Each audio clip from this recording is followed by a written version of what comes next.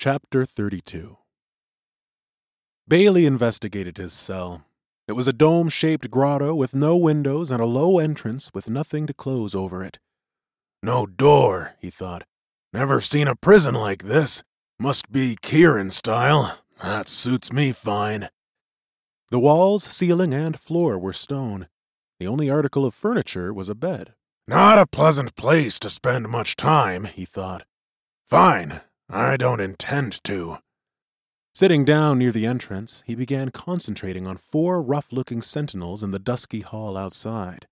Their weapons were lengthy spears with tips appearing razor-sharp and made of bone. He watched the guardsmen's activities.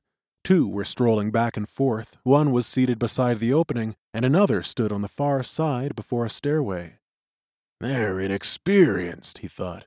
"This could be easier than I expected." Because of Lowenval's hostility, Bailey was intent on a prompt departure.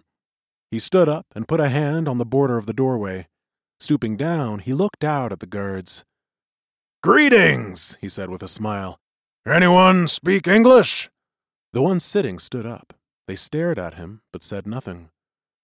"Clanosaur Mum," said Bailey, doffing his captain's hat, mustering up the only Stekanor greeting he recalled.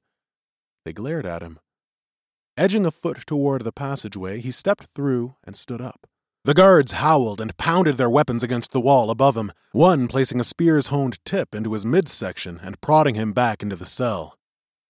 "That didn't work," he thought, sitting down on the bed.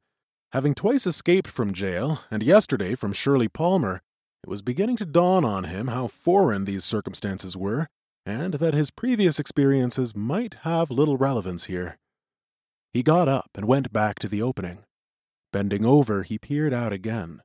The guards were doing just as before. He waved at them, then pointed a finger toward his open mouth. They looked at him curiously. One turned and climbed the stairs, disappearing around a corner. He reappeared moments later, flask in hand. Descending the stairs, he handed it to Bailey, then placed the tip of his lance in the human's stomach, edging him farther inside.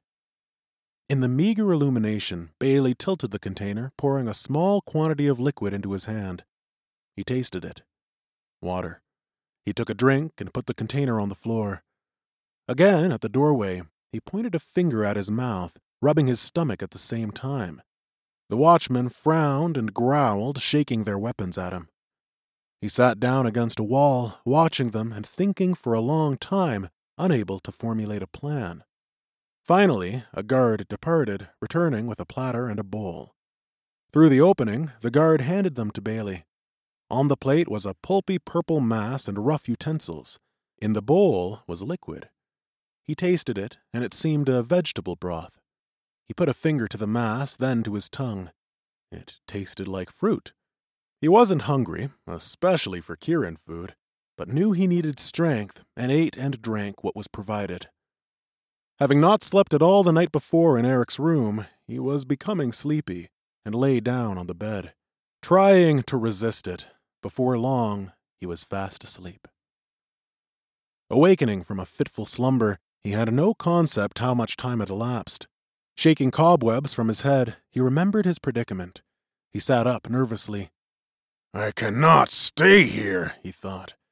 He approached the entrance. 4 new guardsmen were in attendance and glaring at him. In black uniforms and polished metal helmets, they bore sharp weapons like their predecessors. He sat down, observing them, and these sentinels didn't move. Eventually, becoming hungry, he pointed to his mouth and made chewing movements with his jaw. One guard climbed the stairs and disappeared around the corner. 3, he thought. The odds might not get better. Run! Bolting through the doorway, he headed for the only exit, the stairway. 3 howling guards were quickly on him from behind, the 4th hastening down the stairs, screaming. Sharp tips of their weapons were pressed into his torso, neck, and forehead. He didn't move, and for some moments there was a standoff.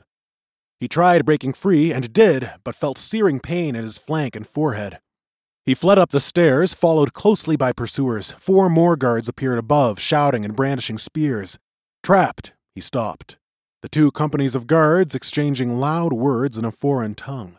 Instead of ushering him back to the cell, they gestured and pointed upward.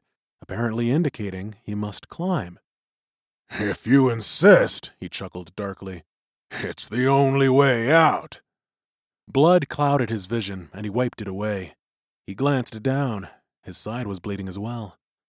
Surrounded by guards, he started up the stairs, having no idea what fate was in store for him.